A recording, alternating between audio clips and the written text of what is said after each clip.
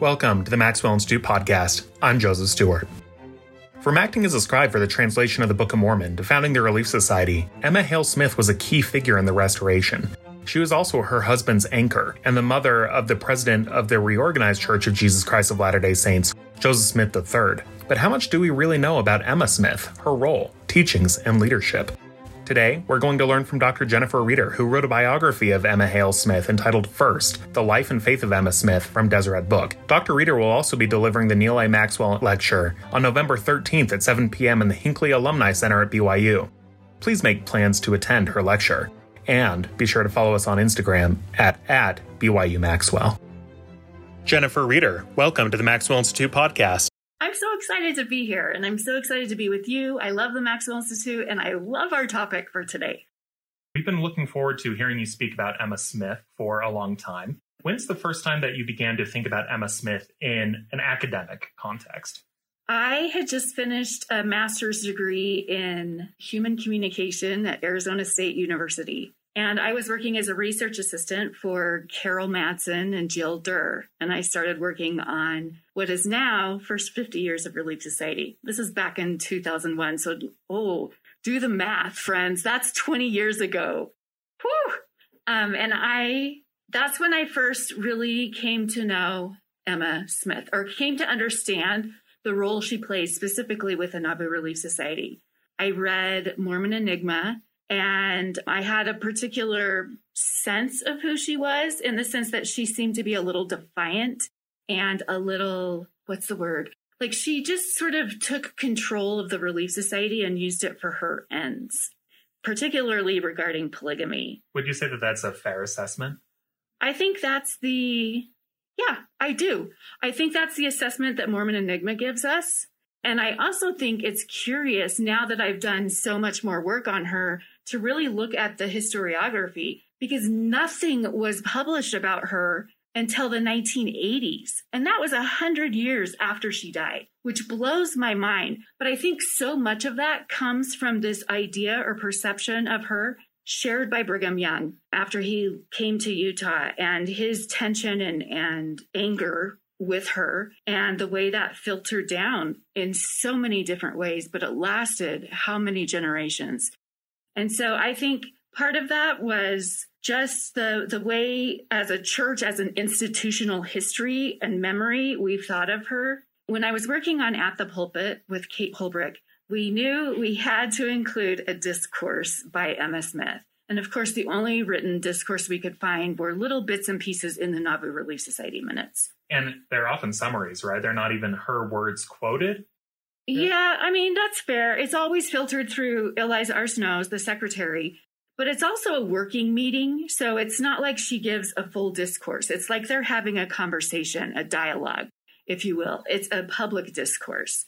So, and it's not one woman, it's a lot of women.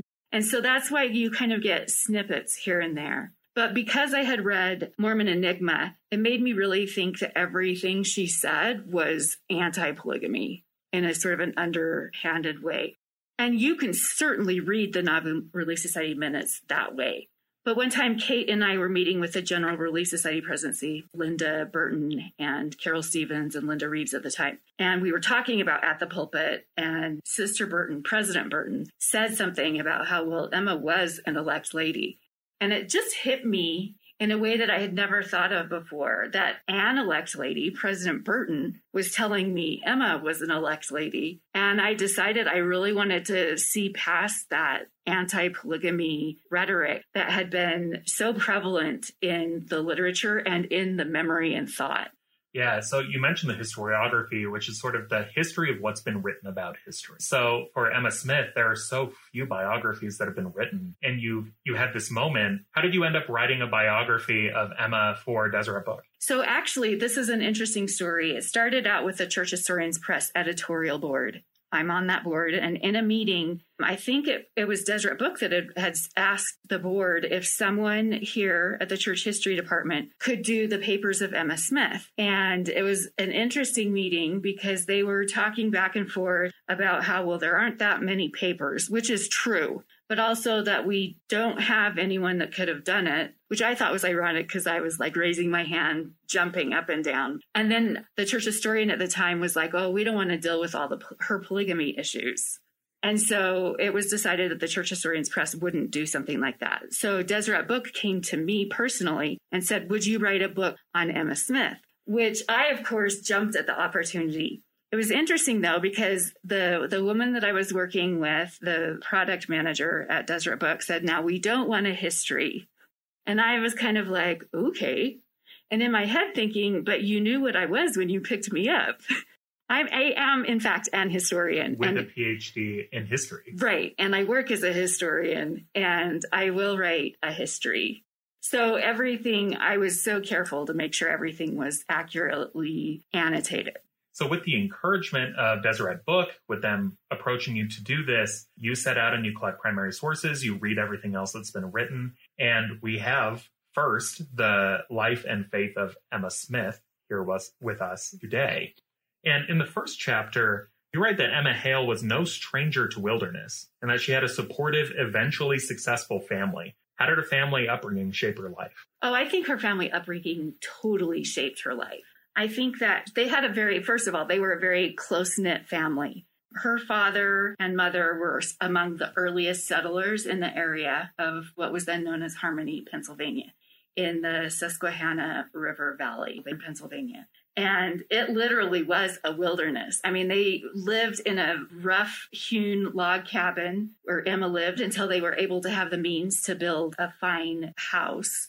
And her dad was a hunter. In fact, it was really difficult to farm in Harmony just because of the trees and the river and the hills. There wasn't a lot of farming space and things weren't successful at farming. So her dad was a hunter. So he actually hunted and shipped things down the river. Anyway, their family was a very tight-knit family. And her siblings, when they married, they stayed in the area. And while some of her sisters married men that were uneducated, as was Joseph presented a different situation in the sense that he had started a new religion, had some religious ideas that were different than the norm at the time there in Harmony. And I think that it's actually important to keep in mind here, too, that we as Latter-day Saints today are like, wouldn't it be great to have Joseph Smith in your life to think about this? But Joseph Smith hadn't accomplished anything yet. And someone who's starting a new religion isn't necessarily going to get the benefit of the doubt when you come home to meet the parents of the person that you're interested in pursuing. I think her dad was also worried about him being able to provide for his daughter. He also recognized the fact that they probably wouldn't necessarily stay in Harmony like his other children had, and that he wouldn't be able to help his daughter as well as a father figure. Her mother also was a very significant woman in her life. She helped her learn how to nurse and use the herbal remedies around. She taught her to cook and to be a host in so many different ways. Her brothers taught her how to canoe in the river and how to ride horseback. And she was an excellent horsewoman. She, there in Harmony, was able to start her own dairy. So she had some business acuity. She knew how to run a business and how to manage things. If I were hearing this for the first time, I would think Emma is bringing a lot to the table that maybe Joseph Smith isn't. And so, again, trying to think about this as an outsider perspective, we can understand why Emma's family reacted the way that she did. But did Joseph ever seem like he had any issues or that he was threatened with Emma's not only abilities, but her education and her social standing? You know, I think that we don't have record of that, which I think is interesting. And I think that he was impressed with her. And when Moroni told him at his annual appointment on the hill, Cumorah, that he needed to bring the right person with him, his first thought, of course, was his brother Alvin. And that was before he'd even met Emma. But then when he was given one more chance and he sought revelation in his seer stone and he saw Emma Hale, and he had known her by that time, and they had developed a close friendship, and he was impressed with her. In that sense, I think Joseph was a pretty brave person, but I think he was also a little bit scared of Isaac Hale. I know that Josiah Stoll was really influential in getting them together, and Joseph Knight, who was a neighbor of Josiah Stoll, was also influential in getting them together and sent the wagon that brought Emma and helped them with transportation and other things. And they spent their honeymoon in Josiah Stoll's home. So they were, I think, really influential in providing the confidence and the means for Joseph to really pursue this relationship. Right, because Joseph doesn't come to the relationship having a ton of money or having land, right? With Hamilton flashing through my mind right now. Uh-huh. And this is at a time when something called coverture takes place. Could you explain coverture for us? So coverture comes from a French word which means to cover or to be covered. And the culture of the time really enforced this idea of women not being their own citizens, but being covered by their fathers or by their husbands.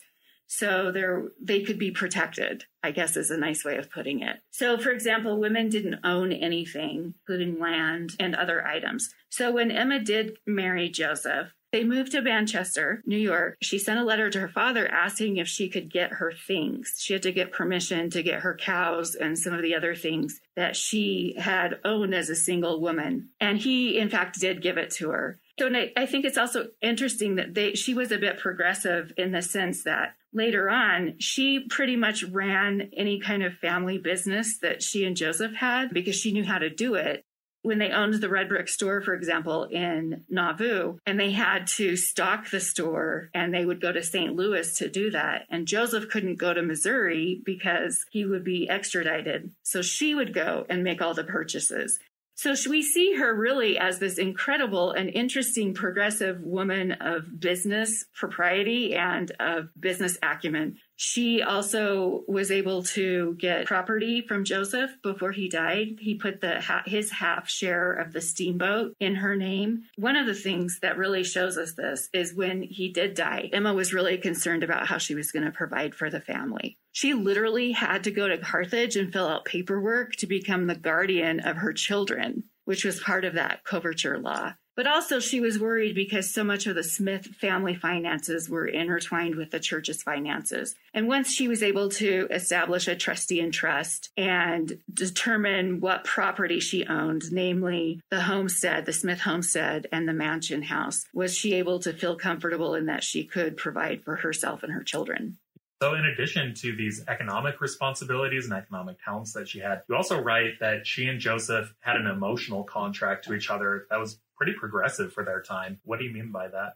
I love this. I think this is a great question. And I think it's particularly great in the sense that she was able to do so much for Joseph that he wasn't able to do for himself. She had a much broader education. She actually knew the Bible better than Joseph. She could help as his scribe answer his questions and how to pronounce the name Sariah, or that there were walls around the city of Jerusalem. And she did that in a way that really complimented him. He was a visionary man. He was able to see things. She was not a visionary person in the sense that she did not have heavenly visitations, but she was able to put things into words and to textualize Joseph's vision. And she was such a key part of that. And I love that. I do too. I also love that Emma Smith has Doctrine and Covenants 25 directed to her, or the Revelation, later known as Doctrine and Covenants 25, in part of which she's declared to be an elect lady, as you mentioned earlier, but also that she is asked to compile a hymn book. Mm-hmm. And you said that she has these talents, but canoeing doesn't come much to help when it comes to putting together a hymn book. So how did this stretch or magnify her abilities as she went about putting together the first Latter-day Saint hymn book? I mean, we don't really know that, Joey. She may have gone canoeing and sung songs. I would like to think so. Girls' camp songs, personally. Right, of course, girls' camp songs. But actually, she did attend Methodist camp meetings.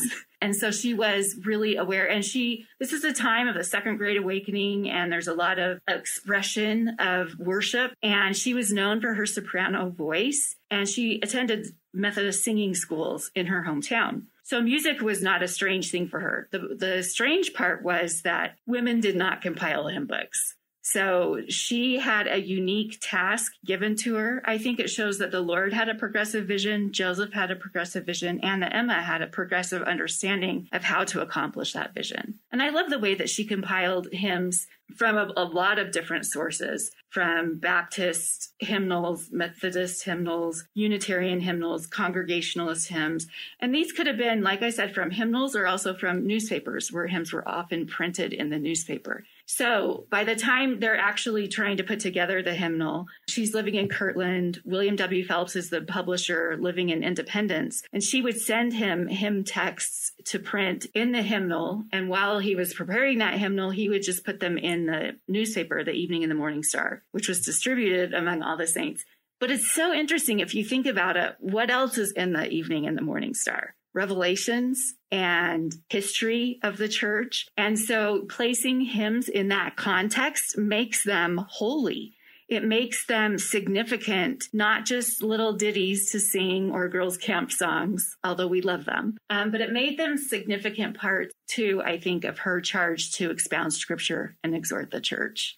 I love that you say that. I think that it also just creates a material record of what she's doing, because this is something that, as a historian of women's experiences, especially women's religious experiences, they often get forgotten because they're seen as insignificant, which of course is wrong, but also the types of records that women leave behind aren't always the same kinds of records that men leave behind. And so when we have the opportunity to see, yes, a woman is thinking and making theology and printing it in the newspaper through creating a hymn book, that's something that we should celebrate. I think it's also significant that she really contributed to this idea of Latter-day Saint or Church of Christ theology. I mean, the hymns that she chose reflect the idea of building Zion, of Jesus Christ, and of the restoration. And in the sense, when you have a congregation singing those hymns together in a worship service, in a worship format, she is influencing that. And that is huge. I don't think we give her enough credit for that. No, certainly not. And I think that also, even in ways outside of explicit religious contexts where they're being sung, of course, in section 25 says that a prayer of the righteous is a prayer to God. But I also think about my neighbor who is not a Latter-day Saint, but on Pioneer Day comes to our ward parade and takes part and has been known to sing Come, Come, You Saints as part of the July 24th celebration. And so I just think about the ways in which there are so many ways that people practice religion. And this is a little bit of nerdery to religious historians, but there are so many different ways to practice one's faith. And we should celebrate the ways that we can find that. Absolutely. My grandmother was a convert to the church. She grew up in southeastern Arizona. And we always called her a songbird because she always had a song. We had a tire swing, or she did, in a cherry tree at her house, and she would push us and sing us songs. And they were songs from her childhood. And her mother, my great-grandmother, she grew up in the Church of Christ, which is different than the early Latter-day Saint church. But in their church, they sang, but not with any accompaniment. So when she sang in church and I would sit by her, she would always sing very loudly. And I loved it. I loved that was her form of expression.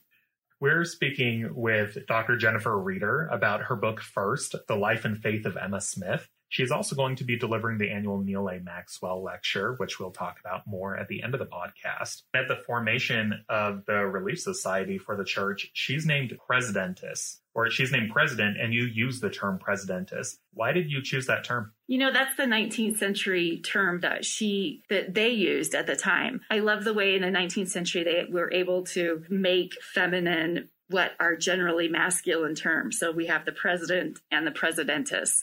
You have the priest and the priestess. So that was actually a term that she was given at the first Relief Society meeting.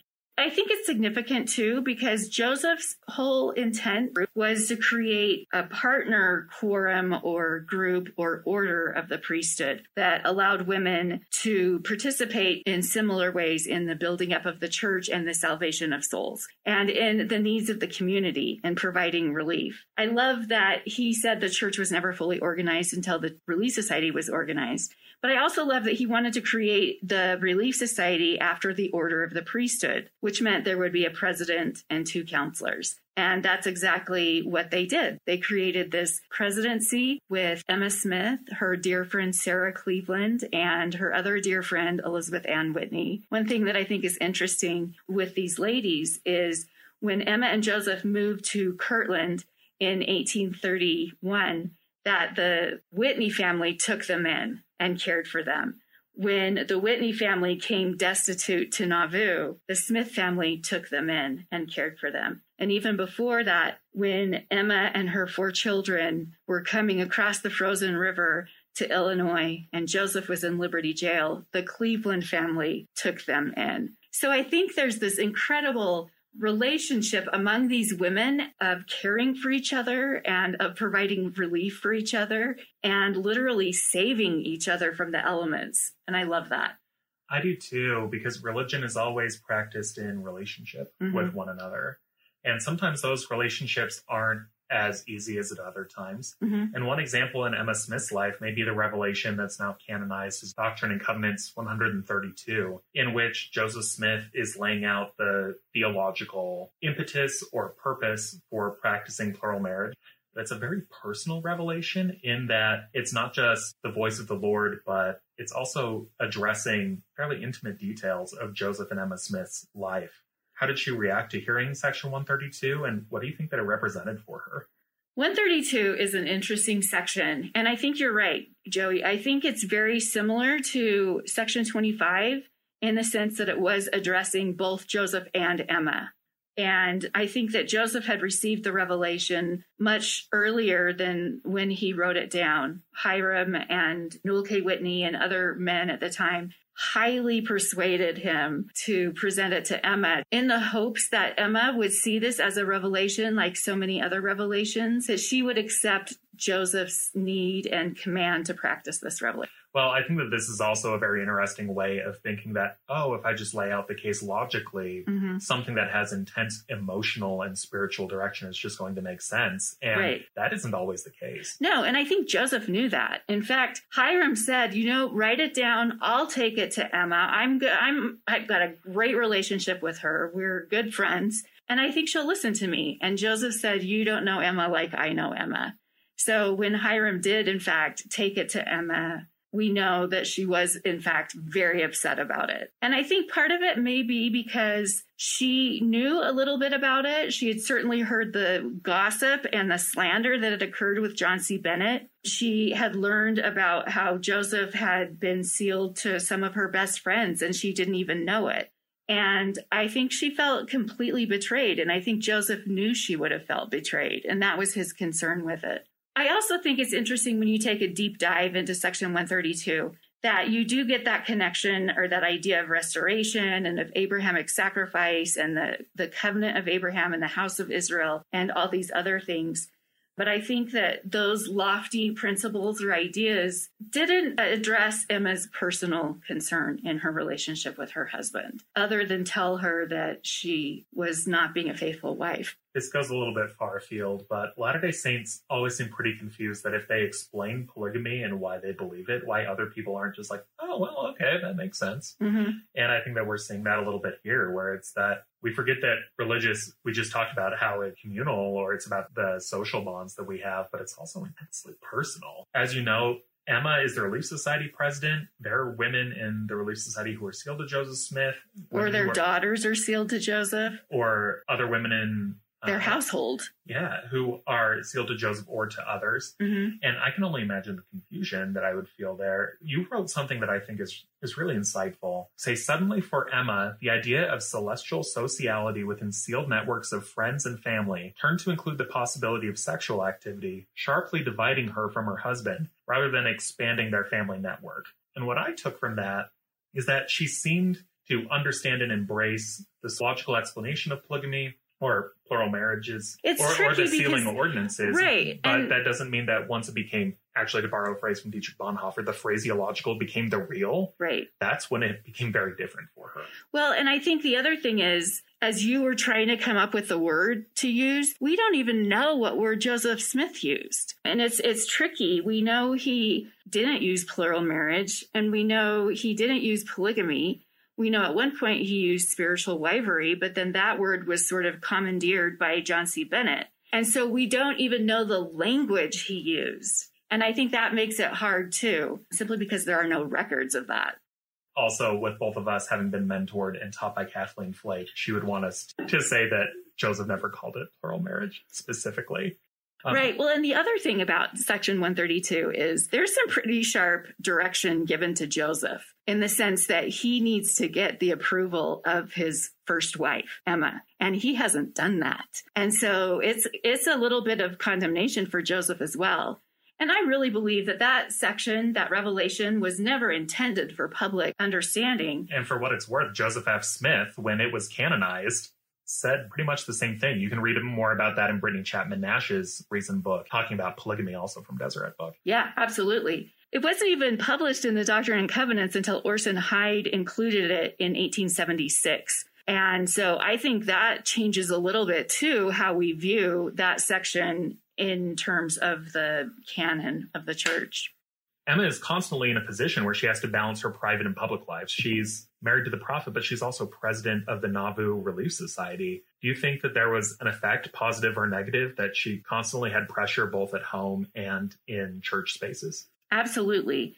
In fact, one of my favorite things about Section 25 is that in 1830, Emma was told by the Lord in verse 9, what we call verse 9 today, "Thou needest not fear, for thy husband shall support thee in the church, for unto them is his calling." And I think really we can look at that in a couple of different ways. She understood that his activity and responsibility and duty was the church. But I think if we also read it, your husband shall support you in the church, meaning as president of the Relief Society, she too had a significant role and responsibility. So I think it kind of goes both ways.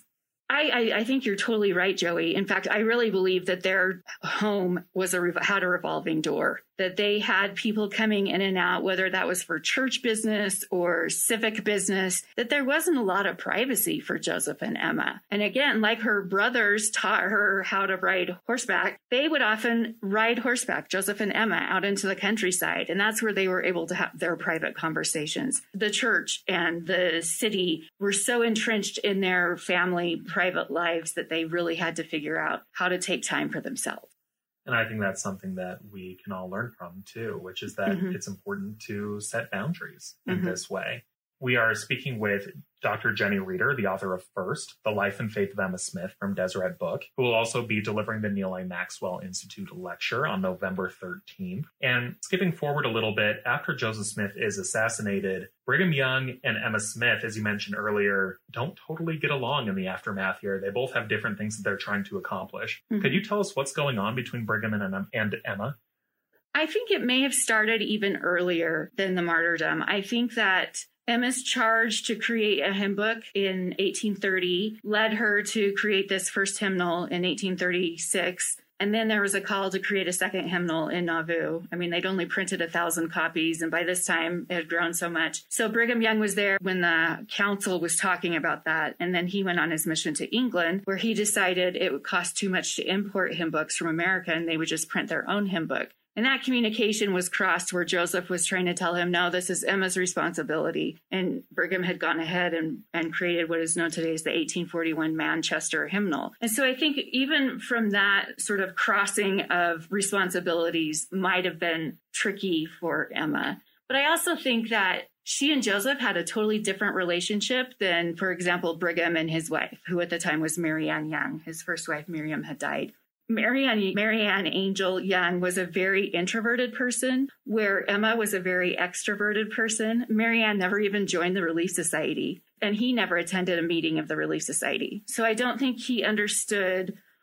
I don't think he had a clear understanding of the importance of this organization and of the importance of women. I think he saw Emma as an aggressive, assertive woman that threatened him and his role as president of the Quorum of the 12, especially with Joseph. They were both competing, Emma as the wife of Joseph and Brigham as the president of the Quorum of the 12 Apostles. So there was that tension that went on. I think there was also tension in a lot of different ways after the martyrdom, where we see Brigham Young effectually shut down the Relief Society in 1845. He saw that as threatening, particularly to his leadership. It's interesting, though, because Emma totally withdrew. She totally became isolated and introverted after the death of her husband. And part of that was because she didn't want to fight anymore. She was done. Brigham Young set a guards around the mansion house where she was living with her children. That just felt claustrophobic to Emma. And she actually moved back to the homestead for a while. I think that this is important to keep in mind, which is that these were two people both doing their best to honor Joseph Smith's memory and to do what they could in the aftermath of a traumatic event. Now, I'm not a psychologist, but I can easily see how the murder of your husband would cause you to have anxiety and depression, and especially having children and being pregnant at the time, not totally knowing what you're supposed to do next. And on Brigham Young's case, trying to rally the church together, trying to maintain the church. And so while that doesn't excuse their treatment of each other, we in the present can recognize that good people trying to do good things aren't necessarily going to be able to communicate well or agree on what the overall goal for something is. Yeah, I do also think it's interesting that they continue to sort of speak poorly of each other, even at a distance when Brigham was in Utah. But I think it's also important to note that at the death of both of them, the last words both of them said, Brigham in 1877 and Emma in 1879, was Joseph, Joseph, Joseph. They were both believers in Joseph's role as a prophet and as a man of God. This is in part what makes it difficult, though, is, as you noted, Brigham Young's feelings become the predominant feelings among Latter-day Saints. So between the Saints going west in 1846 and the founding of the Reorganized Church of Jesus Christ of Latter-day Saints, how did the Latter-day Saints in Utah, Brighamites as they were called by folks in the Reorganized Church, how did they feel about Emma? So I think there's not a lot of documentation. This is before the Relief Society was reorganized and before the Women's Exponent was started. I think most of the rhetoric comes, in fact, from Brigham Young, where he speaks and his words are recorded in the Deseret News and in the Journal of Discourses years later. And he doesn't have great things to say. We do in the Deseret News in the 1850s have some of the Nauvoo Relief Society minutes are recorded, but they're also edited and altered. And I think that's significant. But we don't really get a woman's reaction to Emma or memory of Emma until after it's been very clear that she has denied polygamy and her sons have gone on missions to Utah. And there's also this federal anti-polygamy legislation going on that requires them, in their idea, to speak up and speak out against Emma. When they understand that she has denied that polygamy ever happened, many of the wives of Joseph in Utah write affidavits and publish them in the newspaper and try to explain that Emma was incorrect. I think what's difficult about this is, one, that these women who Emma may or may not have wanted sealed to her husband are the ones speaking out and giving sworn affidavits, so legally admissible evidence that they are swearing to tell the truth, that they were the wives of Joseph Smith. But also that, again, she's perpetually caught in the middle between church members and this memory of Joseph Smith, but now it's between two churches. One that their son, her and Joseph's son, Joseph III, is the president of. Do you think that she felt in the middle? Is that something that you think that she recognized? No, absolutely. In fact, I think, again, this shows Emma's commitment to her family and to her children. And she had never told them about polygamy and their father practicing it. And I think over the years and as the reorganized church developed, particularly on this premise of Joseph not having practiced polygamy, that she just got deeper and deeper into this. I'm also really struck by the way Joseph's practice of polygamy is so different than Brigham's practice of polygamy. Joseph kept it very private and confidential and sacred and asked people not to speak of it, where Brigham made it very public. And I think for Emma, she was respecting her husband, but also it was sort of a mark of embarrassment or shame. And she didn't know how to tell her sons that they may have half brothers and sisters, although we know today through DNA evidence that there were no other children from other wives with Joseph. But I think it was also, it was a sense of protection for her children to grow up and to feel safe and to know that she would care for them and that there was no one that was going to compete for their property or inheritance or land or anything. Well, and I think even just as a parent wanting to create a pristine memory of another parent who was murdered. It's not like Joseph Smith packed up and left of his own regard. Right. She wanted them to have a relationship and a memory of their father that would sustain them, that they would know that he loved them. Yeah, he was a respectable man. She had grown up in a respectable family in Harmony, Pennsylvania, and she had done everything that she could, and they finally had a respectable home and some stability, and she was able to provide for them. And I think that was so important to her after years of loss and moving and losing children along the way. Now, there is so much to read in First, The Life and Faith of Emma Smith by Dr. Jennifer Reeder, but we're going to skip forward until shortly before Emma's death. You write, a month later and shortly before Emma's death in March 1879, the son of Thomas Marsh, a close friend to Joseph and Emma, visited Nauvoo. When he asked Emma if Joseph had been a polygamist, she broke down and wept and excused herself from answering directly. She reasoned that her son Joseph was the leader of the reorganized church. At that time, she deemed it more important for her to support Joseph III, whose church was partly founded on the idea that his father did not practice plural marriage. And perhaps it was important to her for the reorganized church to stand untarnished or without the, quote, blemish of polygamy engrafted on Mormonism, unquote, by the stain of the Utah Saints.